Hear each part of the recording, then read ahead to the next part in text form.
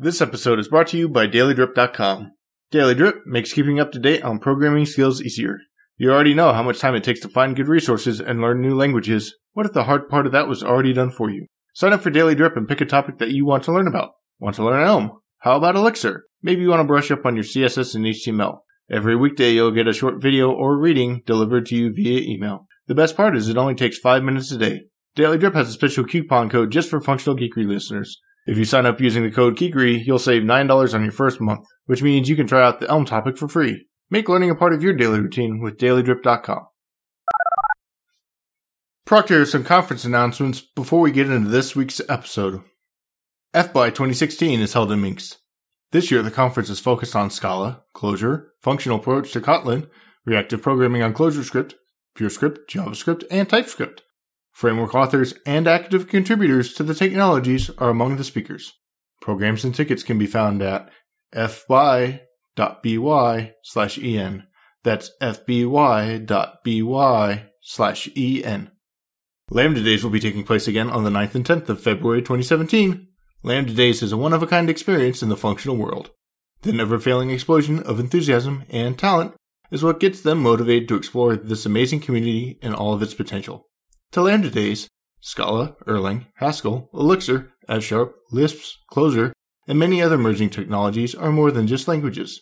They are new perspectives on how to understand and tackle challenges of everyday work. The call for talks is open until January 1st, 2017, and make sure to keep an eye out on the site for when registration opens. Visit www.lambdadays.org to submit your talk and to keep updated as information becomes available.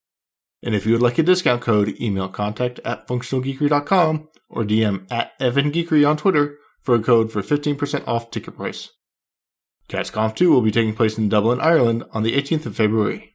CatsConf is a single-track, not-for-profit conference with hands-on workshops. With an amazing lineup already announced and the rest of the lineup to be announced soon, it looks to be an exciting conference. Visit catsconf.com, that's katsconf.com, for more information and to register. ClojureD has been announced it will be taking place in Berlin, Germany on February 25th of 2017. Early bird tickets are currently available. For more information and to register, visit www.clojurd.de. The day before ClojureD, on the 24th of February in Berlin, BobConf will be taking place. Bob has a strong focus on functional programming, and Bob is the forum for developers, architects, and builders to explore technologies beyond the mainstream and to discover the best tools available today for building software. With a keynote by John Hughes, their goal is for all participants to leave the conference with new ideas to improve development back at the ranch. For more information about the conference, visit bobconf.de, that's bobkonf.de. Destination Code, a new unconference starting in Utah, is having its inaugural event March 27th through the 30th of 2017.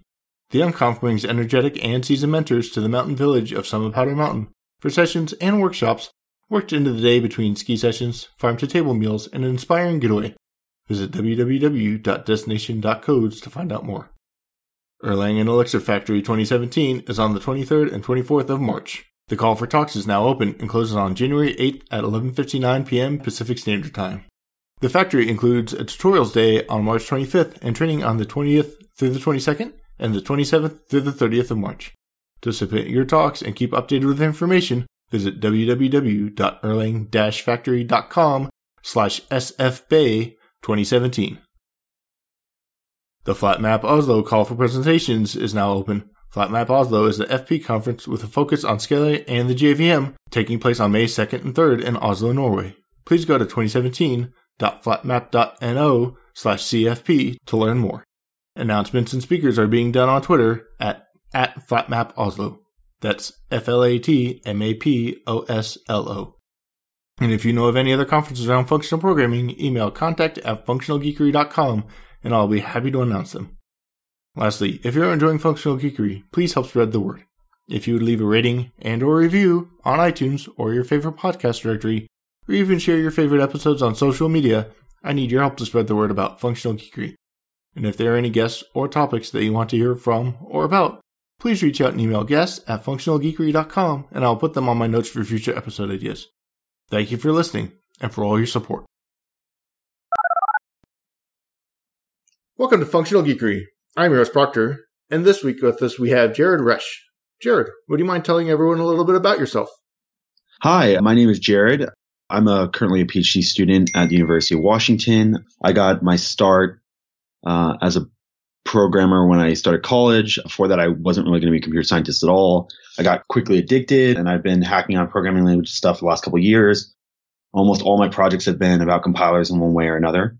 And currently, I'm working on the Lean Theorem Prover with Leo DeMora at Microsoft Research, a couple of folks at CMU, and a couple of people at a few other institutions. And in the past, I've also worked on the Rust compiler and a couple other things. And you were referred to this podcast by a listener, and so I want to thank Aldebert for the recommendation. So let's start out with how you got into software, because he mentioned that you were doing some Haskell and Scala a little bit in undergrad before you got into the dependent types, as well as in the pre-call you mentioned you had done some Ruby. So what did your software progression look like that got you to being interested from first in software to getting into dependent types and looking at how to make those more approachable? Yeah, so I think probably about, I guess it would be like 6 years roughly ago, when I started college, I'd been really interested in studying music, and I didn't get into the schools that I wanted. And so I had spent the summer before I went to college reconsidering what I wanted to do. And when I got to school, I'd programmed a little bit when I was really young, but it was really hard. It was kind of the early 2000s, and there wasn't a lot of resources online, and teaching yourself is sort of challenging. I struggled through learning to program. I'd kind of refreshed when I got to school. And right around this time, January, in my first year of school, I started taking a programming class, and I kind of got hooked. It was I think in the first 6 months, I went from knowing I couldn't write a function in C to, knowing 3 or 4 different programming languages. Then I got my first job that summer, and I kind of got hooked. One of the adjunct faculty was doing startup, and he needed someone to just write some code. And so I started to just show up and write C++. And then eventually I wrote a web app for them in Rails, and that's how I learned Rails. And then I spent the next couple of years just working as a Rails programmer. Santa Barbara, for whatever reason, has a huge Rails population. There's tons of people doing Ruby on Rails. So there was a huge number of jobs out there, and the money was pretty good. I didn't have to find another apartment or move or anything. So I just started working for some companies, and that sort of was my start. And I spent the next couple of years programming a couple different languages, writing a crazy amount of Rails because I was getting paid to do it.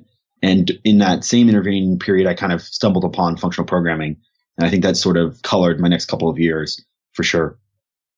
And what was that stumbling onto functional programming? If you're starting with Scala and Haskell as referenced in the recommendation, what prompted you to pick those up, or what put those on your radar? Crazy enough, I was taking this. So a couple months after I started programming, I was taking some cloud class or something that we had. And there was a student in there who I would interact with a lot over the next couple of years, but at the time was maybe 14 or 15, had started school a couple of years before I did. And he was crazy, a crazy, amazing programmer. And he was really into Haskell. And at first he told me about it. I thought he was insane. It was let's write this web app that we're going to build in Haskell. And I was like, this is the stupidest thing I've ever heard. This language looks really dumb. I hate this. And then I tried to give it another chance over the summer, and another chance, another chance. And eventually I sort of had this trifecta where I was learning Clojure and Scala and Haskell at the same time. And there's sort of synergistic effect where I would sort of pick up a concept in one and then transport it to the other two. And over 3, 4, or 5 months, I sort of started to get a feel for how each one worked. And then to further it, I think about 8 months later, one of my undergraduate advisor, I ended up going on and doing research with for 3 or 4 years. He teaches his undergraduate PL class in Scala. And so I think that finally drove the final nail into the coffin of my functional programming addiction, where he taught the whole class in that. So I spent 3 months writing Scala in his class. And then I went and did research with him, and his whole lab was writing Scala. And then I went on to TA that class 4 or 5 times as an undergrad. And so I wrote a bunch of Scala for that. And I implemented assignments and programming languages and parsers. And I think that really cemented it. Of course, the entire time I was still writing Ruby for money. So my day-to-day brain was still completely dominated by writing Rails. And I know I've had other people just mention online that they're kind of in that world where they're still learning this and maybe writing Rails. So what was that experience like as you were digging in with Clojure and Scala and Haskell while writing Ruby in day-to-day? Was that changing the way you thought about Rails? Was that? Oh, for sure. I mean, I think I had, and I mean, my friends can probably attest to this. I think I had some philosophical arguments about how to build things as I continue to go forward, just because my worldview changed, the way that we were building things, and even just little things like mutability. I mean, I think it's a big thing. So like one of my best friends from college was working at a Clojure startup the last couple of years, but before that was a Rails programmer like me. And I think that he's now back writing Rails again. His company got acquired. And so it's kind of interesting because as he's moved back, immutability, I think, is one of the biggest pain points of going back. So I think just the mutability argument alone was huge for me, of like, all of a sudden I don't have to reason about my frame of reference in mutation. I can just like drop in and locally reason. And I think that was a huge win for me as a programmer. I mean, even the way I wrote Ruby for the next couple of years is super influenced by this. Like I stopped mutating. I mostly used functional transformations. And also just like, I think functional programming opens up your mind to the world of using closures in really interesting ways. So I know that, especially in Ruby, because you can do a lot of this functional stuff still, I did a bunch of weird things with closures from then on. Like, for example, we built sort of a layer on top of an event loop because we were writing sort of what needed to be at the time a high performance distributed system in Ruby. I wouldn't have implemented it in Ruby personally, but at the time it was sort of the business requirement. And so we sat down to do it, and we did a bunch of cool things that I don't think I would have been able to do if I hadn't been doing a lot of functional programming. Sort of a job queue that had closures inside of it, and you iterate over the queue and compose all the closures together into single jobs, sort of future style stuff. And that was definitely like brought to mind for me by writing a lot of Haskell and Scala and such. And then the other part is, as you lead up to dependent types, you start in Ruby, which is a dynamic language. You played with functional dynamic with Clojure, and then you have some extent of a type system depending on how much you played with Scala and pushed the bounds, but Haskell as well. And so where was that falling along those lines for the love of types and moving towards dependent types? So I kind of got interested because I found that I was like in Ruby. So the company I was working for at the time, the application was probably about 350,000 lines of code, and maybe 120 or so of it was code and 200,000 of it was tests, something like that. So I started to get into the weeds so one of the summers I worked for this company, I ported their entire application from Ruby 1.8 to 2.0 or 2.2 or something at the time. And so I had to go through all 300,000 lines of code. And so I found so many spots where simple invariants were impossible to enforce, at least dynamically, or, you would get an exception or things would just break. String encoding, math. There's all kinds of examples that I ran into. And when I was debugging the unit test, I really started to develop like, this seems really bad. Like, why can't we do this better? Shouldn't it be easier for me to write down the invariants I care about? And at the same time, so sort of in parallel to me working at these companies, I was doing research in my research group at UCSB. And the group I was working in was pretty static analysis focused.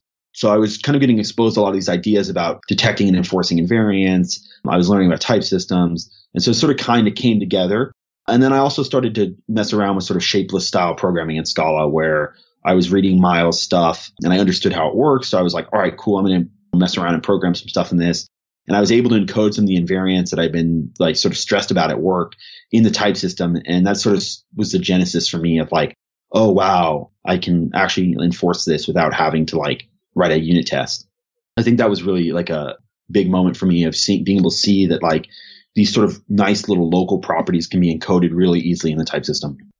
And then you take your Ruby, you start migrating your Ruby, but eventually you make the jump into working on some of these more specific type systems. Yeah, so some of it was I was about to graduate. I was looking for jobs. I was trying to figure out what I was going to do. And I was thinking about it, and I hadn't, I really enjoyed all the people I worked with. The company was great. I really liked all the people, but I didn't really like writing Ruby that much. And so I was kind of thinking about what I wanted to do. At some point in there, I had been implementing type systems for the undergrad PL class, like many in Scala. So like one of our assignments was having students implement a couple type systems, a few logic programming languages. Somewhere in that space, also, I was working a research project where we were trying to do sort of fuzzing of language implementations. When we started that, the idea was when you write a new programming language, in order to sort of achieve a large enough test suite to actually touch the surface area, usually requires a huge amount of time because all the tests are manually written. So someone sits down and writes hundreds and hundreds of programs that should be rejected or accepted or should crash or whatever behavior you expect. And we were like, well, can we do this in an automated way? And so there's a lot of techniques in academic programming languages. People are probably familiar sort of in the quick check flavor of stuff where you know, write down a sort of declarative test and you generate a bunch of examples and try it. So we wanted to do sort of that for language implementations. And so we built these tools to generate valid input programs, some in Scala, some in JavaScript, some in Rust eventually. And so to do that, we were essentially just implementing type systems in a logic programming language and using this as sort of our generator. And so I spent a bunch of time thinking about sort of these style of problems. And I think the confluence of all these things sort of started me thinking about type system implementation. I also really liked compilers. Like I'd been writing a compiler every couple of months, like a failed compiler every couple of months, because I would get, you know, halfway and I'd get stuck on something and then start over or try something new. And I think that was also really transformational of like trying to write all these compilers. Sort of, I, you know, hit all the stumbling blocks and I understood sort of how the pieces fit together. And then at the same time, I've been interested in Rust the entire time, but I'd sort of been waiting for like, you know, 2 or 3 years for it to materialize. And it kept seemingly to be always in beta. So eventually I ran into Nico Matasakis, who is one of the lead language designer people right now at Mozilla, has done a lot of type system work. And he and I met at Popl one year and we just hung out and talked. And it took me, I think, 6 months before I started contributing, but I ended up talking with him and starting to hack on the language. And that sort of, I think, is the clear transition from when I stopped doing Rails stuff really at all. And I just started working on Rust. And then I ended up working for them the next summer. And were you writing Rust or were you just writing? I'm unsure if Rust is actually bootstrapped in Rust at this point of when you're working on it. I think it is now, but. Yeah. So I think in about 2010 or 11, my timing might be slightly off. There's an inflection point actually relatively early on in Rust history where they went from OCaml, which was the original implementation language, into Rust. But that was an early version of Rust. So the compiler actually suffers from this in many places where there's 3 or 4 year old pieces of code that were written in a different language, essentially because Rust was just not the same language. And you sort of see these artifacts all over the place. But to answer your question, I was sort of splitting my time. I started hacking Rust programs again as it sort of stabilized into its modern variant. I sort of wrote a version which never was finished because sort of other tools appeared, but I sort of wrote something like Rust Up, which was like a compiler tool chain manager in Rust. I was taking graduate operating systems. I wrote a file system in Rust, and those were sort of the couple big programs that I started to play with. Later on, I would write a lot more Rust, but then I started working the compiler directly because I was like, this is the kind of stuff I like programming. The type system seemed to have lots of interesting problems. Actually, backing way up, the original impetus was I really liked Rust, but it didn't have higher kind of types, and I was really sad about this back in like, you know, late 2013. So I started hacking on the compiler just randomly one day at Popl, and I had gotten them added to the AST, and I started adding basic checking for them and everything. But then I met with Nico, and I realized how complicated it was to actually add them in their full generality. So that was sort of my impetus for starting to work on Rust. Actually, was I wanted higher kind of types, and I thought it would be cool.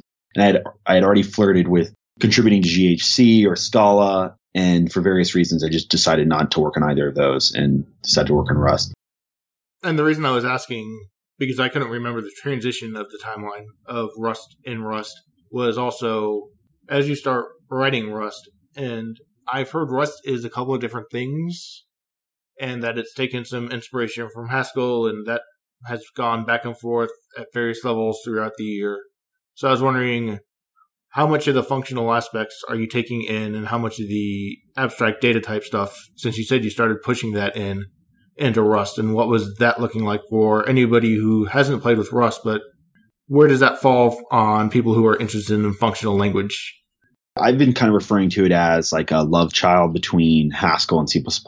So I feel like if you're a hardcore C++ programmer or modern C++ programmer who uses things like, you know, resource acquisition is initialization, sort of the pattern of letting your destructors do all the cleanup for you. If you use smart pointers, that is things that don't require you to call new and delete everywhere. If you use references, etc.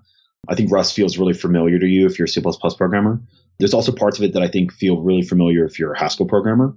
But I think, well, just sort of tangentially, one of the main reasons I liked it as a language was that it felt the most like functional programming that any low-level, like fast languages ever felt, where I felt like I had a lot of control, and I knew when I was mutating, I knew when I wasn't. So like, in Rust, mutation is marked everywhere. if you have immutable reference, there can only ever be one owner of it. So it's sort of like ST in Haskell or Scala, the ST monad, that is, where you do have mutation, but you're able to reason about the mutation. So you can do nice things in Rust, which would just be slow for no good reason in other languages, where you, for example, allocate a hash map. Like inside the function, I allocate a hash map, I mutate it, put a bunch of data in it, and then I return it, and then I use it immutably for the rest of my application. And the nice thing is I know the mutation is sort of scoped in this function because everywhere else it's immutably bound, and so I can't mutate it. And so I felt like, kind of on my earlier point, mutation was one of the big things for me that makes it hard to reason about traditional imperative programming, was that Rust sort of removed that. The other nice thing is you get algebraic data types, so you can do pattern matching, you get type classes. So I feel like a lot of that eases sort of the burden of things that I want. If I write Java or C++, like those are the things I feel like I miss the most. And the other thing is the ownership system is really cool because it's another orthogonal extension of the type system where it's something that no one else had really implemented in a production language. So there's a bunch of research like Cyclone, sort of other region-based memory management systems that were research projects. They had a couple years of life and then everyone went on to do other things. But like Rust was like the first commercial or like production-ready compiler that was able to ship this feature. And so I think that was really interesting to me at the time too. And I was just starting to learn about the type theory behind it, how to implement them. So I was drawn to it for those reasons as well. Okay, and that gives a good rundown of Rust for me because I've heard a little bit and bits and pieces about it at a high level, but never actually checked it out enough because at this point, I don't do much low-level systems programming. Sure, yeah. And it's a lot of people in the core team are behind this message of like, we don't necessarily want Rust to be the hammer for every job, right? I think it's got a targeted use case. And for me, I would love if people stopped writing C and C++. Like that's really my, I think, end game as a researcher right now is like figuring out ways to move people to reduce the advantages of C and C++ so much that people can move on to newer tools that are safer. Because so many security vulnerabilities are just due to bad programming model and nothing else. And so many just bugs, issues that programmers run into. So I think to me, that's like a huge push. It's just like, how do we come up with tools that you provide all the things that people want from C and C++, control over memory allocation, predictable performance, etc., without having to use such like unsafe, quote unquote, languages. And that's why I was like, I haven't actually heard much about the functional programming aspect. And aside from has taken some inspiration from Haskell and wasn't sure where that was landed. So you're bringing a lot of the functional stuff when you were writing Rust, I assume. It sounds like there was a lot of good, and I guess today it still is a lot of good ability to be able to pull it in. And it almost sounded like it's a Scala-esque where you can kind of take and pull in as much or as little as you want, depending on which way you want to go. Right. So I think it's a little bit worse than Scala in terms of being able to accomplish like really hardcore functional programming. Like if you want to do completely monad transformers all the way to the bottom, no var, no IO anywhere, you're going to have a hard to near impossible time to do that in Rust. And I feel like you probably don't even want to graph that onto the language. But I mean, in terms of like the way the standard iterator trait is structured, it's very functional. It exposes all the typical transformations. The control over immutability to me is very functional, and a lot of the like concurrency structures. So the nice thing in Rust is there's little things like you can enforce in the type system whether an object is safely transferable between threads. So these sort of invariants are really rich. And to me, it's like, I think that's actually more important than being functional or not almost is like, or to me, that's sort of the essence of why why I cared about being functional was it gave me reasoning. And so as long as I get reasoning one way or another, like I'm fine programming imperatively if I can still reason easily about programs. I think the problem often, or like right now, is it's sort of often you get full control and you give up some ability of reasoning, or you have like a nice simple functional language that's easy to reason about and you give up control and performance often. And you're like reliant on Scala ST or GHC or whatever, giving you optimizations to make it fast. So I think there's a little bit of tension there in most languages. In Rust, I didn't feel that as much tension. Like every time I know exactly when I'm copying data, you can do really cool things like zero copy parsing. And I was not like, I didn't know how to do that in any other language but C. And with C, I have this like immense sense of paranoia and fear that I'm doing something wrong. And you start digging into these types and you're looking at adding these abstract data types and algebraic data types into Rust. So they already had algebraic data types. What I actually ended up really working on was was more the trait system. So like the type class part. So when they first started, the type classes were actually like pretty weak. They were like really similar to the original Haskell type classes before they got any extensions. So the first thing I actually implemented was where clauses, which is sort of the ability to add arbitrary constraints on methods and traits and everything. So you can now say stuff like, you can only call this method if the type of the argument implements clone, which is the trait that allows you to copy a piece of data. Or I can add this extra method if you happen to implement the addable type class or something like that. And so that was the first thing I really worked on. I spent a bunch of time working on inference. I added type macros. I ported a patch from Darren. And so that's sort of the kind of hacking I did, was a lot on the type system. We never really got to higher kind of types. There's still conversation of it going on. I think it's just really complicated in Rust because of the way the type class system has been implemented. But I was kind of pushing for stronger. So I feel like there's sort of a couple different, not factions, but like some people like my friend Alexei, who wrote the Rust collection library and is now working at Apple on Swift. He was much more of an imperative programmer and like hates functional programming. So like I felt like I was much more of a functional programmer and arguing to do things in a more functional way. So I think that Rust is a nice, especially in the people working in the language, has a nice ecosystem of people with different points of view. And so Rust is sort of the averaging of those points of view. And you start pulling in some of these advanced type features as much as you can into Rust. So what prompted the move into fuller dependent types, and how was that exposure? Yeah, so I guess I left out one thing that I forgot to talk about in the pre-interview, was that, so I've been programming independent types. There was another research project that's nestled somewhere in this timeline where I had been doing some computer architecture, and I'd been working with one of the computer architecture faculty at UCSB. He was super frustrated with the ability to reason about programs running at a really low level or reasoning about the architecture itself. So we had started sort of doing a series of sort of prototypes and talking about kind of what could we do in this space that would be interesting as a research project. And so at the time, and this paper is going to actually just appear this year at ASPOS, which is a conference that's part architecture, part programming languages, part operating systems. And the paper that we did was we built a functional chip. So it took us, 9 months to iterate to this. But we started with this functional chip that essentially was like a lambda calculus machine. And we iterated on this over and over again. The thing I did, or one of the things I did, was write a compiler from Idris to the chip. And so we were able to build this functional chip. We eventually got it down to like 3 instructions. Essentially, you can allocate things, you can call functions, and you can pattern match. And those are the 3 primitive pieces of functionality in the machine. And so we were able to compile Idris to this and run dependently typed programs. My friend and collaborator has continued to work on this after I left UCSB. So the newest thing is that we built a pacemaker application for it. And so we wrote and verified a little pacemaker application on this chip. And so I think this project too kind of pushed me over the edge, where I was like, I saw how Rust was able to write really cool low-level system software for like day-to-day programmers right now by using sort of not old research ideas, but like the last 10 years or 15 years of research. And I was like, well, in my research, like how do we push to the next level, which gives us more reasoning, more control, more ability? Because like with Rust, you get really simple invariants, right? Like you can ensure that this thing's mutable or not mutable. You can say this thing has been copied, it's not shared.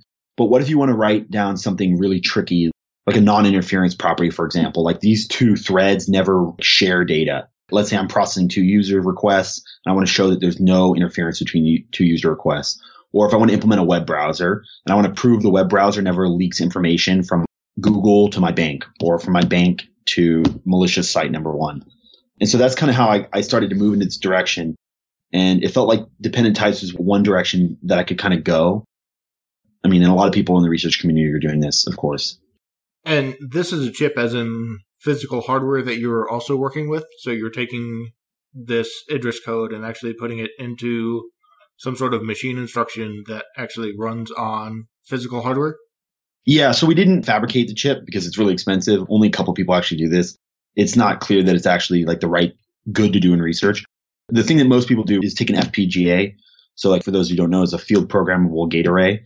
The idea is it's sort of a reprogrammable chip. So you can design a chip on your computer and you can like flash this FPGA into the shape of the chip that you want and then run it on hardware. It's a little bit slow. It's actually probably a lot slower than actually fabbing a chip, but it gives you a good proxy to understand area, power consumption, etc.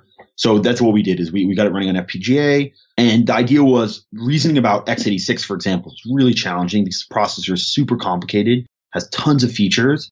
And so oftentimes I want to sort of run something from the ground up. I want hardware that I can reason about. I want a low level kernel. I want an OS stack. But the problem is at the hardware level is people build these monolithic, massive chips. And reasoning about x86, as a whole is nearly impossible. And so we were trying to just say, can we build something that's fast enough to execute the things that we care about, but way easier to reason about? And it turned out that we did. And it's much slower, 20x slower or something. But it's fine because we can meet, for example, with the pacemaker, you can meet a real-time guarantee. So it's if we can execute in the interval or the window that you actually need to execute in to do something in real time, then our sort of feeling is that it's possible that it's a good enough trade-off to say, I'll give up some performance for some reasoning ability. And people obviously probably disagree about this, but that's sort of how one exposure. So I spent a bunch of time writing an Idris backend. So, it was 3,000 or 4,000 lines of Haskell code that went from Idris's intermediate representation all the way down to this machine code that we created. And the funny thing, or this is just sort of a funny tangential thing, is that my roommate was actually Edwin's student and worked on Idris and wrote the Idris Erlang backend. So for a while, 2 of the 5 people in the world that had written Idris backends or whatever the number is were living in the same house, which I thought was kind of funny. And that seems like it'd be an interesting trade-off to have for certain classes of problems. As you mentioned, the pacemaker, where you want real time. It doesn't have to be the best performance as long as it meets a good performance level, but you want that. But you want to know that this pacemaker is absolutely going to work. And that's the kind of applications that we really care about, or at least I care about personally, is this really low level, high assurance stuff where you really care and you're willing to put X amount more energy as a human being into building this thing. And you really just want it to work. And pacemakers too these days, it's when you start to look into how a lot of this software that the world runs on is constructed, is frightening. It's some small embedded chip, they write some C code on it, they run the C code on it. Some of them have plain text protocols over Bluetooth. So I can, if I reverse engineer the protocol or I find the manual for it, I can just walk around with an iPhone app sending stop messages to people's hearts. And, when you're living in that kind of world, or for example, some of my lab mates have been working on verifying a medical application. So in the medical school at UW, there is a gamma laser that shoots high speed neutrinos or whatever at salivary cancer. So the idea is they target at your head and they shoot this beam at 30% of the speed of light or whatever it is, and they kill the cancer. But it's running on some 1980s chip, running a programming language written in C by physicists. And so, the whole thing is sort of duct taped together, or that's my feeling. So the idea is they've been doing this, which is really awesome work, throwing formal methods at it to find bugs and make sure that it works correctly so you don't kill anyone. And then you get into these dependent types and you get the exposure to Idris. You've played a little bit with some Coq and you're getting into dependent types. What was that first transition looking like? You've had the Haskell experience, but did dependent types make sense to you, or was that something that you still had to get your head wrapped around at that point when you were starting to do these formal proofs? So I think the biggest challenge was lack of mentor or lack of teacher. The thing is, it's this challenge that I think even the Haskell communities felt. I know the Scala community kind of was talking about this stuff recently about getting newcomers sort of onboarded, but it's sort of complicated. There's tons of information out there and you could spend a lot of time reading the wrong stuff. So, you could go out and spend a bunch of time understanding really deep meta-theoretic sort of proofs about the theory itself and to try to understand it. Or you could go just try to verify stuff, which might mean you don't understand it. So that's the thing that I found the hardest is I tried to read Software Foundations by myself a bunch of times. I tried to read Adam Chapala's book, Certified Programming with Dependent Types, a couple times by myself. And it was sort of always residual. I implemented a small dependent type checker in Haskell. It was a couple hundred lines, small, little thing, but that didn't really give me the full understanding because it's just so deep. And then when I moved to UW, I've spent over a year hanging out with a bunch of really great Coq hackers, type theory. And so I've learned just a bunch by osmosis by them. So when I was starting, it was still 3 years ago. I feel like I was really naive compared to my understanding now. So I think the main thing is just finding the right resources. But the way I started was just essentially just sitting down to work on this project I've been working on for the last couple of months And I've written 50 or 60,000 lines of Coq. I've gotten kind of my hands on it, and I really understand how it works now. But my main frustration has been so this is kind of where I started working on Lean, was I've just been super frustrated with the tooling. It's like, having come from Rust, which to me still is like a pinnacle of how to build infrastructure around the language. All the message boards are well set up, the mailing list, the community teams, the website, the release process, the release tooling. We have like an amazing tool called Crater, for example, in the Rust community that was built, and it allows you to take all the publicly published Rust code and do a differential build on the compiler. So like when I was working on type inference, every time I would change type inference, I could build the entire ecosystem and see if I broke anyone. And like those kinds of tools are amazingly powerful for doing development. And then just like the little things like Cargo's awesome. The documentation tool is great. Compiler error messages are awesome. And then I moved to Coq, and it's an academic project developed by a small number of people over many years. It's a 20 or 30-year-old repository. It's got a lot of man hours in it, but there's just things like the error messages aren't great. The editor mode has been pseudo unmaintained for a long time. I think it's now being actively maintained. So just like kind of moving from this really highly polished development experience to this rough one is really disheartening. So in the beginning of the year, I was just kind of in my free time, mostly on my bus rides to and from work, I started to write my own independently typed programming language, which I think helped really get my understanding sort of solidified. And that I think was a huge sort of like push for me of like just implement everything and just try to understand it. And yeah, maybe I didn't quite answer your question though about kind of understanding the type theory. I think you did. And that was more the route of how you came in and started to approach understanding this. And after you've taken these learning experiences, and you mentioned there's a lot of information out there, some of it bad, some of it good, some of it completely tangential.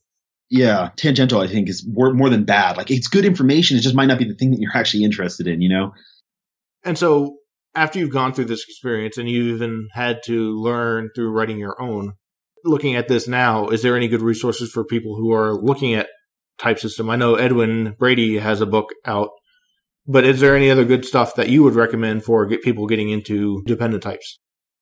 Yeah, so I think Edwin's stuff is really good because he's sort of attacking it as like the day-to-day programmer.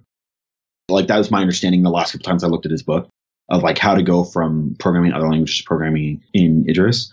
I think though the Lean group, those of us working on Lean, have two books. One of them is done, still, obviously being worked on, but sort of exists in its full form, which is sort of the tutorial for the language. But that one's really focused on more doing theorem proving and understanding it as a system. So I think that one's a good intro. But we're trying to work on sort of programming in Lean, sort of understanding Lean as a programming language. And I hope that in a couple months, that's going to be polished enough that we can recommend that. People are working on it. Adam Chapala is now working on a new book, but his is more targeted doing systems verification. It's called FRAP, Formal Reasoning About Programs. I like Adam's book a lot. I just think that if you're, never done any functional programming, you sit down and that's going to be the one way that you learn how to program, you're going to have a really hard time going from like 0 to 60. So I think Edwin's book is really good, but other than that, there's not that many high quality resources. Again, if you want to understand the core type theory, there's a couple cool tutorial papers that are really awesome. But I think the big gap is a lot of these systems present them without inductive types, which are sort of the algebraic data types of dependent type theory. And those are where all the like magic is. Like that's where you get equality from, and you get all these, you get vectors and all this cool stuff. The core theory by itself is not that interesting because it has like functions and function application. So I think it's a little bit harder for people to digest as a programming language. And I think more examples of using as a programming language. The other thing that I found, and this is maybe controversial for some people, is that like I actually don't program with dependent types very much. So like when I write Coq code, I almost write all of my code in the ML fragment. And then I tend to prove extrinsic proofs about my code if I'm going to write a proof. So it might be like I might define a function and then I'm going to prove separately, not tie it to the function. The function always returns an even number. Or I might have a particular invocation of a function that returns an option. And then I'm going to prove that option type is always sum. That there's no way for you not to return a value from it. And what I found is that this makes code actually a lot simpler to write because you essentially just write ML, you write Haskell, whatever you're used to. And then you use the program that you wrote and the invariants that exist in the program in order to prove that the thing that you care about actually holds. And I think this is sort of something that I did not understand how to do when I started looking at dependent type theory. Like I thought everything was going to be like, we're going to have this thing return some dependently typed structure that intrinsically, like vector, where a vector intrinsically says, I only have n elements. The extrinsic version of it would be you write a function that returns a list and you prove that the length of that list is always equal to 5 or something like that. Where the intrinsic version would be you always return a vec of length 5. And so sort of understanding how to use these tools is big to me. One other challenge I think it's really large that we've been trying to tackle a little bit, and maybe as we talk about Lean, we'll go more into this, is like providing tools to do programming. So like if you write Coq, you can't use it as a programming language right now, at least without a lot of setup. In the default language, there's no way to do I/O. There's no file system library. There's no networking library. And so, you drop in and you want to write a real program. There's a huge amount of setup to get started. You have to learn how extraction works, which is the process by which you take a Coq program and turn it into an OCaml program. And you need to learn how to write some OCaml shims to replace some stuff. And it's really, to me, too complicated to ask someone to sit down and like learn how to use all this machinery to write hello world. So one thing that I'm trying to do with Lean is make it so that we ship a real standard library so that you can essentially write Haskell, import system.io, put string, hello world, done. And everything works. And this sounds like a perfect transition to get to Lean, but I do have one question before we jump into Lean. Sure. Just a little bit more clarification, because we've talked dependent types in the past, and people have referenced wanting to understand and look at dependent types, and they've talked about how they've, on their own, have gone and done it, and we've talked a little bit about what they are. But one thing I've left out is, for clarification, is as you've looked into dependent types, are they something that becomes functional language specific, or are dependent types really something more general and would be applied to object-oriented languages or other imperative languages? Or is this something that kind of is inherently tied to functional programming languages in the way they think about the world? So I think that one thing preliminary, I guess, is so dependent types is super overloaded in the sense that there's sort of a spectrum of dependent types. It's not really like one flavor. So there's the really theoretical stuff like New Perl, where like John Perl and a bunch of modern approaches are sort of in this spectrum. And this is sort of called computational type theory. There's sort of what I refer to as dependent types, which is like Coq style dependent types, so calculus of constructions. And then there's sort of in betweens, and there's some things that people call dependent types that some people might feel that are not dependent types, whatever. I don't want to get into that argument, but more so that I think because there exists a spectrum, you can find all kinds of interesting ways to apply them. It's just that I think because the challenge becomes is that if you want to use the same language for proving and programming, the proof language needs to be pure and total, because otherwise you can do sort of unsound things in the proving fragment. If I write an infinite loop, that allows me to prove anything. And so that's a big problem if you want to like emit imperative constructs in your proving language. And so I think that they're totally applicable. It's just you probably end up losing some of the uniformity because you have to do some phase distinction where like some imperative constructs can't appear in proofs, but they can appear in programs. And I can reason about those programs, but I can't use those programs to actually construct proofs. And so I think this sort of stuff is still active research, but I've seen like some cool applications of very like simple dependent types. There was a type system for Bitcoin that someone did recently. I think it's called Typecoin. And that one allowed you to have some programs that were just dependent on numbers. So you could say like, this program is going to take 10 coins and return 5 coins, and you could put that in the type system. And what they did is they were able to use this to express contracts and more complicated things. The other thing you can do is you can sort of do like what the F-star guys are doing, where imperative constructs are sort of desugared into these proof obligations where they're checked for you behind the scenes. So like in F-star, you can use mutable state and you can do a loop and you can do imperative things, and they translate them into the appropriate proof obligations and prove them. And so like in Coq, there's sort of analogous things. The way people tend to do it is you embed sort of an imperative language inside of Coq and you write imperative programs. But I don't think there's any reason why not. You could just imagine that instead of embedding an imperative language, the imperative language just becomes Java or whatever language you would like to program in. And you do the proofs sort of on the side.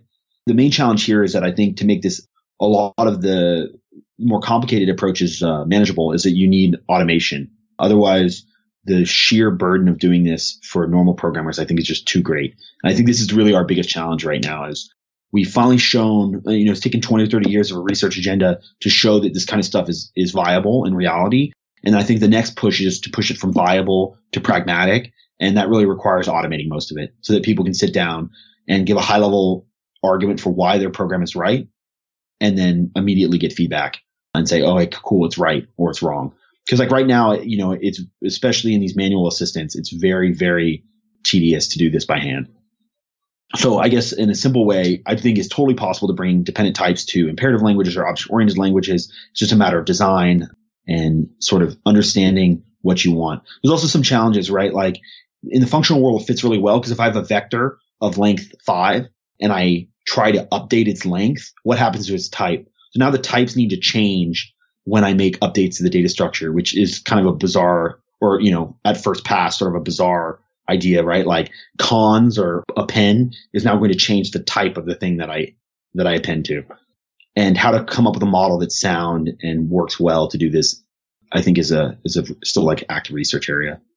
This kind of leads into Lean as well. And some of the reasons I was thinking about that was the approachability and accessibility of being able to get dependent type systems wherever they may fall, as opposed to going to some of these other languages that you said at this point don't have the tooling, have to do a lot of work around, and how much it could be pulled into other things that are out there today. But as you're looking at building this tooling with Lean as well, what is some of that looking like of making this dependent types accessible and approachable to others?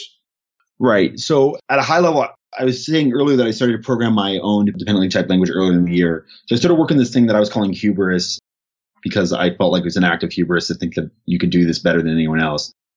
To build a compiler for dependently typed language, providing a compiler. I mean, so this is my main beef with extraction style systems is essentially what they do is they just take the Coq AST, they turn it into some ML-ish language and they pretty print it into OCaml. You're essentially at the bottom level, everything's like stringly typed.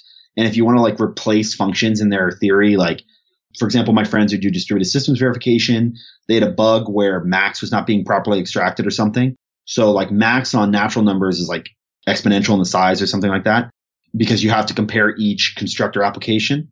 So max was taking a crazy amount of time to run when they really wanted to be calling int.max. And when they replaced it, I think everything got like 40% faster, some ridiculous number like that.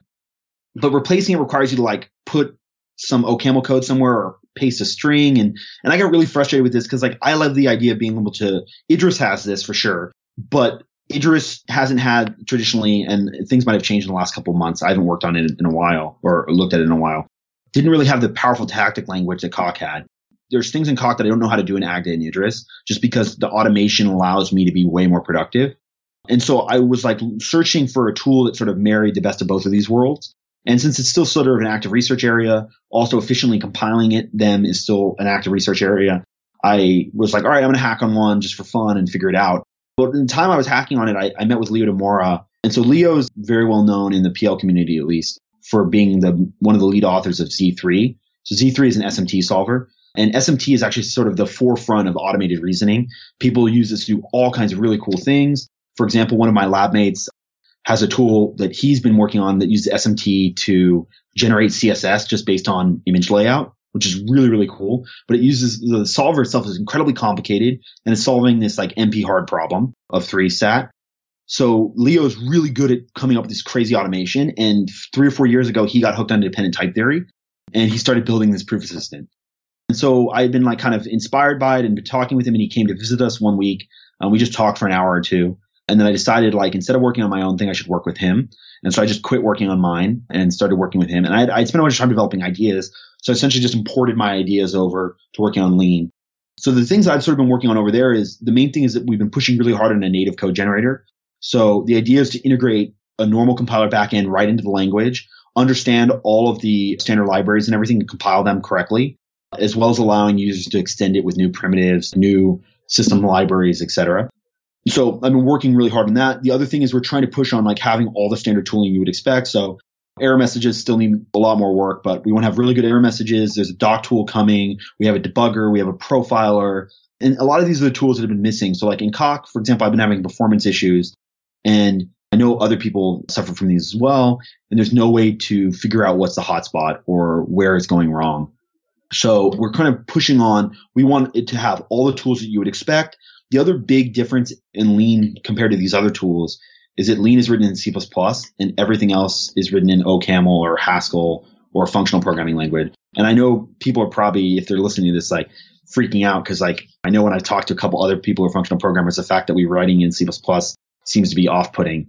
But the reasoning is that this allows us to push the tool's performance as high as possible. Like we want to make sure that the automation and the standard tooling is fast. And it's harder to do this, at least in our experience, in Haskell or OCaml than it is to do in C++. So this is sort of where we're at with the tool. And so all this is sort of culminating in a big release that we hope to release at the beginning of the year or right after the beginning of the year.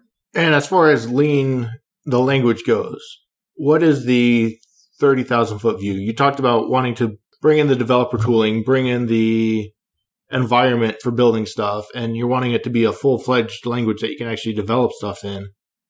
Right. Can you give an overview of Lean itself more than just it's dependently typed? What is some of the philosophy around the language itself and not just the tooling?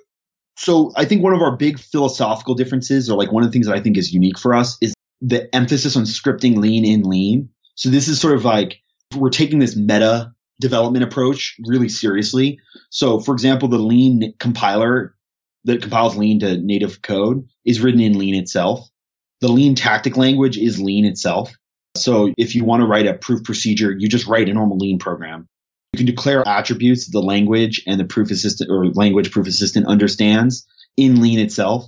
The debugger is available in Lean itself. The documentation tooling is available in Lean itself. So you can like in the tactic language ask, given any symbol, what is the documentation for the symbol? What is its arity? What is its type? And so the idea is it's sort of like we've exposed the internal prover interfaces directly in Lean. So the whole thing is scriptable. And the idea is that what we can do is we can allow this like high level scripting point of view. So like Lean is a virtual machine. And to back up. So I guess so Lean at a high level essentially is just a Haskell or, ML style language. There's high level definitions, and the high level definitions can take arguments. They have a return value and they have a term that's a body. The term language of programs is pattern matching, function calls, sort of the standard functional stuff you would expect. We have monads, we have functors in the standard library, do notation, we have the bracket $ stuff, all the familiar operators that a Haskell programmer would be used to. The normal fragment of the language is pure and total. So all programs that are pure, all programs terminate. And so you might say this is really restrictive, and it sort of is, but we also added support for the pattern match compiler. So when you write a pattern match in Lean, you're not actually writing a pattern match. It gets elaborated down to some primitive construct.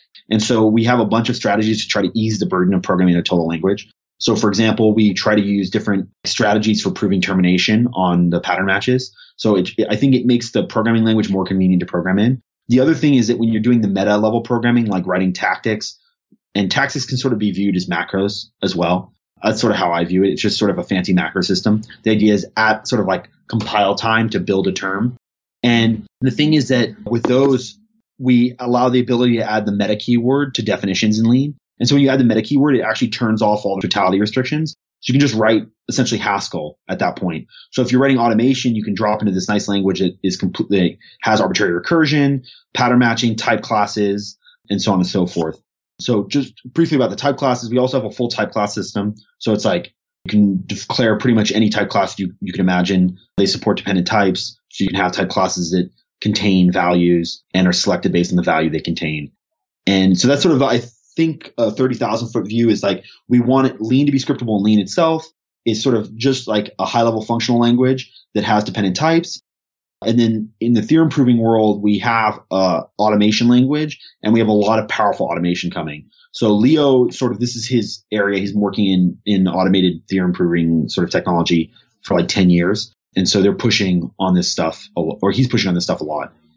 Okay, and I think that gives at least enough inspiration about the language and some context for people who might be interested in checking it out and getting a sales pitch for why and when Lean then. Right. And I think the main thing too is that, or like compared to all the other proof assistants, is that we want to use all the native code generation facilities to make it so that the programs you write in Lean to automate the prover, and both the programs and the prover are as fast as possible. So like the goal really is to generate like C quality code from Lean. And so me and Leo have a bunch of ideas about how to do this. This is sort of one of my current research directions is pushing on the performance and trying to make it so that you can write C level code and then reason about it, or C level performance and then reason about the programs that you write. But I think the learning materials are actually pretty good. That's one thing I'll say is I think the tutorial. So Jeremy Avogad, who is a professor at CMU in the philosophy department, has been teaching a course in Lean for a couple semesters now. And so he has like a book on sort of getting started, which I think has been pretty well developed at this point. So that's like one nice way to get started. But there's also talk of maybe offering a course at Stanford doing the same thing. And that's sort of where we're at, is just trying to push adoption and kind of get other people to work on it. There's maybe roughly 6 or 7 of us working on it, also be full-time. There's some people who were working on it full-time who are now using it in projects. So like Daniel Selsum, who's at Stanford, has been doing a bunch of like verified machine learning stuff in it. But he was working on the tool this summer and before that. And then we're getting close on time, but I want to make sure we at least cover and bring up, you had a PLD paper that you were talking about that's being submitted, and you want to give a quick overview of that so people can kind of just check out some more information and give a high-level overview before we have to wrap up? Yeah, of course. So my main stuff has been doing, like, I mean, hopefully my sales pitch has sort of got that across, is that the main idea is to do sort of low-level programming that we can reason about and push on that a lot. So the idea is with that tool is that in the kernel often there is – so the way that people do extensibility in general is that they embed programming languages into bigger systems. And so the Linux kernel actually has this interface that has evolved over like 20 years called eBPF, which is the Extended Berkeley Packet Filter. And the thing here is that they've essentially written an arbitrary programming language that allows people to script the kernel. And so today it's being used to implement security policies. It's being used to implement performance monitoring. There's a bunch of cool posts that keep showing up on Hacker News from this guy, Brandon Gregg, who like shows how to build flame graphs in the kernel and stuff like that. And it's that kind of stuff I think is really cool. The other thing is like Chrome uses this to do security sandboxing. So like it ensures that your Chrome tabs like can't escape and like read or write to your file system or, you know, intercept network traffic or do things like that. But the problem is it wasn't fast enough because they had an interpreter to start. So they've implemented a JIT compiler. So there's this JIT compiler that runs in the kernel and it generates arbitrary x86 code based on your input program and then jumps to it and starts executing. And so this project is sort of how do we build a compiler that has zero outside dependencies that can execute in the kernel and sort of ensure that certain properties are respected. Specifically, there's no denial of service, so the kernel doesn't crash, that we guarantee termination. So like you can't just cause the kernel to spin infinitely, you know, just sitting there executing your filter over and over again. And it's really important too because these are executed on every event, where an event might be like a packet receipt. So if you're running like a big machine with a huge network card and you're like, you know, receiving gigabytes of traffic, it starts to get really scary if you're, you know, on every packet you're executing a program and they behave badly. So this is sort of the high level pitch. And sort of a lot of the stuff that I'm working on Lean is motivated by doing this huge project. I mean, it's been me and a really awesome undergrad working on this project for 10 months full time. And it's been hard to figure out how to actually like implement this thing and get it to work. And so a lot of the theorem proving experience we've had has come back into building this tool because our thing is like real in the sense that, you know, we linked it to the Linux kernel, it runs, and like a lot of the theorem proving communities have this gap where you go from like the model and thing you build to executable end product, which is runnable, deployable, whatever. And the cool thing is ours is just a drop-in replacement. You know, I think we need a 140 line patch or something like that to enable ours in the kernel. And you can even run it next to the existing one and see the results and compare them. So it's been a pretty cool project. And is this using Lean or is this some other? No, it's completely done in Coq. Just because when I started it, that was what I started working in. The goal is to move on to Lean to use some projects next. I mean, so the thing is we've been in a really big development period for the last like 6 or 8 months. There's a branch that Leo and a couple of us have been working on that's nearly, 2,000, 2,500 commits ahead of master at this point. So we have a huge release coming. There's been all kinds of cool stuff. Gabriel, who works on that tool as well, has built like a whole like parallel incremental build system. So like when you're in Emacs, or we actually have Atom support now, and I'm working on a VS Code plugin as well. When you launch into one of these, if you change file B and you're working in A, the whole thing will reload. It will retype check. It will give you autocomplete information. It will highlight. You can run the debugger. And so that's sort of the goal we're going for is full IDE experience offered by the tool. We're getting there. We're sort of pushing on it slowly. So there's a lot of that stuff kind of coming. There's a doc tool coming as well. We just started work on that in the last couple of days. And we're doing a tutorial at Popl in January. And so the idea is that we'll probably release a bunch of materials around then, new reference manual, documentation, probably the new version, or soon thereafter. The idea is I think we all agree that it's not ready for like consumption by other people. And obviously there's probably tons of things that people will want to report or have changed or modified or whatever. But it would be nice. Also, people are interested. One way to get started is just show up and start contributing. I know that we're happy to like mentor people working on this stuff. I mean, that's definitely how I got my start on all this stuff. It's like people helping me out, mentoring me. So if people are interested, that's a good way to get started. And the question is coming down to, as you mentioned, your chip you were talking about and researching where you were looking at a pacemaker. And if you're doing this stuff in Coq, of having these things that you're going to try and target lean towards specifically. So I think that with lean, the goal would be that if someone wanted to build an embedded system, program it, verify it, and then run it, they would be able to do it without having to modify the tooling. Because like, for example, with Idris, no fault of Idris, just that I needed a new backend and there's no low-level garbage collection free way to generate code. And so I think a lot of our goals are sort of focused on this. Is Microsoft in general has been funding multiple. I think that Nick talked about the TLS stuff a little bit, but there's a lot of interest inside the company of how to deploy these tools to real programs. And I think in general of like, how do we, AWS now has a formal methods team, Apple does. And I think people care a lot about certain pieces of critical infrastructure. Like AWS, for example, they care about distributed system stuff. Like, is EC2 going to fall over? Is S3 going to fall over? And so I think that there's a sort of new increased interest in how to deploy these things in reality and sort of shrinking what I like to call the formality gap, sort of the separation between people doing formal modeling and thinking and actually building systems. And so like my vision, at least right now, and I think a lot of people in my research group have the same vision, is like shrinking this to the point where you model, build, verify, deploy in one single step. And it's reasonable to do this. The Daphne people at Microsoft Research have been really great about this. They have like fully formally verified implementation of Paxos, for example, and some distributed systems infrastructure on top. And the annotation burden for them, proof to code, is only like 2 to 3x, I think, in that range. So, it's like right in the range of how much work people put into testing. So I think we're sort of like, the goal is to move all these tools into that sweet spot. Because like right now in Coq, it's not in that sweet spot. It's 10x, 100x. It can be really bad just because of the amount of manual effort. And then have you actually targeted anything, or is there any vision in the way that you mentioned Daphne and F-Star was targeting the TLS and Project Efra stuff? Does Lean have anything around that it's specifically trying to target first that people can go check out and see how it's being used and applied in an example? Yeah, so I think that's our next goal. Is like Leo and I and Gabriel and Sebastian and Jeremy and all the other people and Daniel who have been working on it have all been working on. I think everyone used the tool for a couple months and we kind of came together. And we all have various things that we decided need to be better before we were like happy with the way the tool was, at least as like an initial release. So I think the goal is get all this stuff out the door in early winter and then pick a keystone project that we're going to implement in Lean. I'm not 100% sure what that is.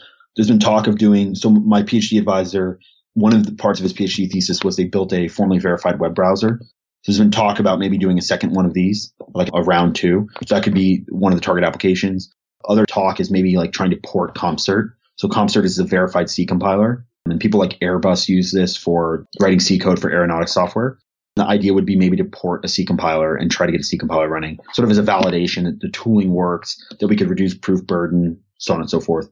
But hopefully that will be forthcoming. It's just like these projects are huge amounts of work, and the time scales start to shift into years when you look at this stuff, because someone has to spend a half man year to build every piece.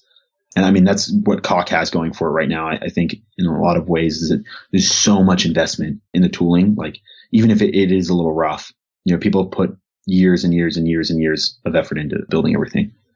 And it sounds like there is opportunity as well for anybody listening that wants to get up and running, is interested in this stuff, to be able to help pick this out and maybe find some of those projects or be involved in one of the first projects to show off what is feasible doing this in the real world. I think one part for us too is that I felt this way about Rust, is like getting even if all the tooling is sort of roughly laid in place, just pushing on the tooling and having people who can build like even editor modes is super valuable. So like, even if you feel like you don't have anything to contribute, to start, like you probably do, because there's so much coding that needs to be done. And like not all of it is like mathy with Greek symbols or whatever. A lot of the lean hacking that I've done is just like raw C++ stuff. Like I wrote like a dynamic linking library for like pulling in external, like if you want to implement file system primitives in C++ or something, or Haskell, I implemented an FFI that allows you to load these into the virtual machine and compile them and do all this stuff. And a lot of that was just like low level hacking, like reading DYLD's manual and like figuring out the right options and getting symbols hooked up. And I've been working in the editor mode. I'm writing JavaScript. So I think that if anyone wants to come hack on that stuff, it would be super fun to have some collaborators, and, you could have a lot of influence on the way things are designed. Or like the doc tool. Leo and I have started hacking on a doc tool too, just to make things a little bit better. And that's going to need a lot of work, and there's a lot of probably interesting design decisions to make. So we covered a lot, and I mean a lot. We went kind of all over the place with this common threads, but is there anything we left out that you think the audience should at least be aware of before we end this episode? No, I hope we covered some interesting stuff. I think that's it. I mean, my main thing is just want to work on cool stuff and new systems programming style things. So if people are more interested, they can feel free to contact me. And I'm always happy to chat if someone wants to send me an email or Twitter or a message or something. And you mentioned Popl, but is there any other upcoming appearances or things that you're going to be going to that people can find you or find out more if they're going there as well? So there's nothing planned yet. I would kind of like once we stabilize a little bit. So like once we release what we've been calling Lean 3. When Lean 3 is released, I would like to go give like a no theorem proving at all, just programming or like more programming focused talk somewhere. I'm not sure where the right place to do that is these days. It might be like Strange Loop or something. I think it could be kind of fun. I think the right thing is just building materials like talks, especially that are at the right level to get people interested. Because I think otherwise it's a little dense and can be hard to digest in a single sitting. And then where can people find you online to follow along with your research as it goes along and some of the other projects that you're involved with? Because I'm sure you link out and discuss what you're working on. So where can people track you down, figure out what's going on with you? You can find me at GitHub, and I can give you the link for the show notes, but it's just my first initial and my last name. You can find me on Twitter, and that has links to my website and everything else. But I mean, it's easy to reach me by email, which is also jresh@cs.washington.edu. So I'm pretty good about responding to that email. So if you want to just fire me an email or Twitter direct message or something, that works too. And I'll get those links added to the show notes and some of the links off those links as well, so people can go back to the show notes and find them easy instead of having to trace the links for themselves. All right, awesome. I'd like to give a giant thank you to David Belcher for the logo, and once again, thank you for taking your time to join me today. I'm glad Aldebert recommended you and put you on the list, and it was very impressive, and you gave me a rundown of a bunch of other stuff like Rust and some of these other things that you've been working on tangentially and things that I didn't even know were out there, like your research projects for the fact that it might be possible to have provable embedded hardware via chips one day. So thanks for enlightening my world and broadening it and seeing what's possible. All right, thanks. Until next time, this has been Functional Geekery.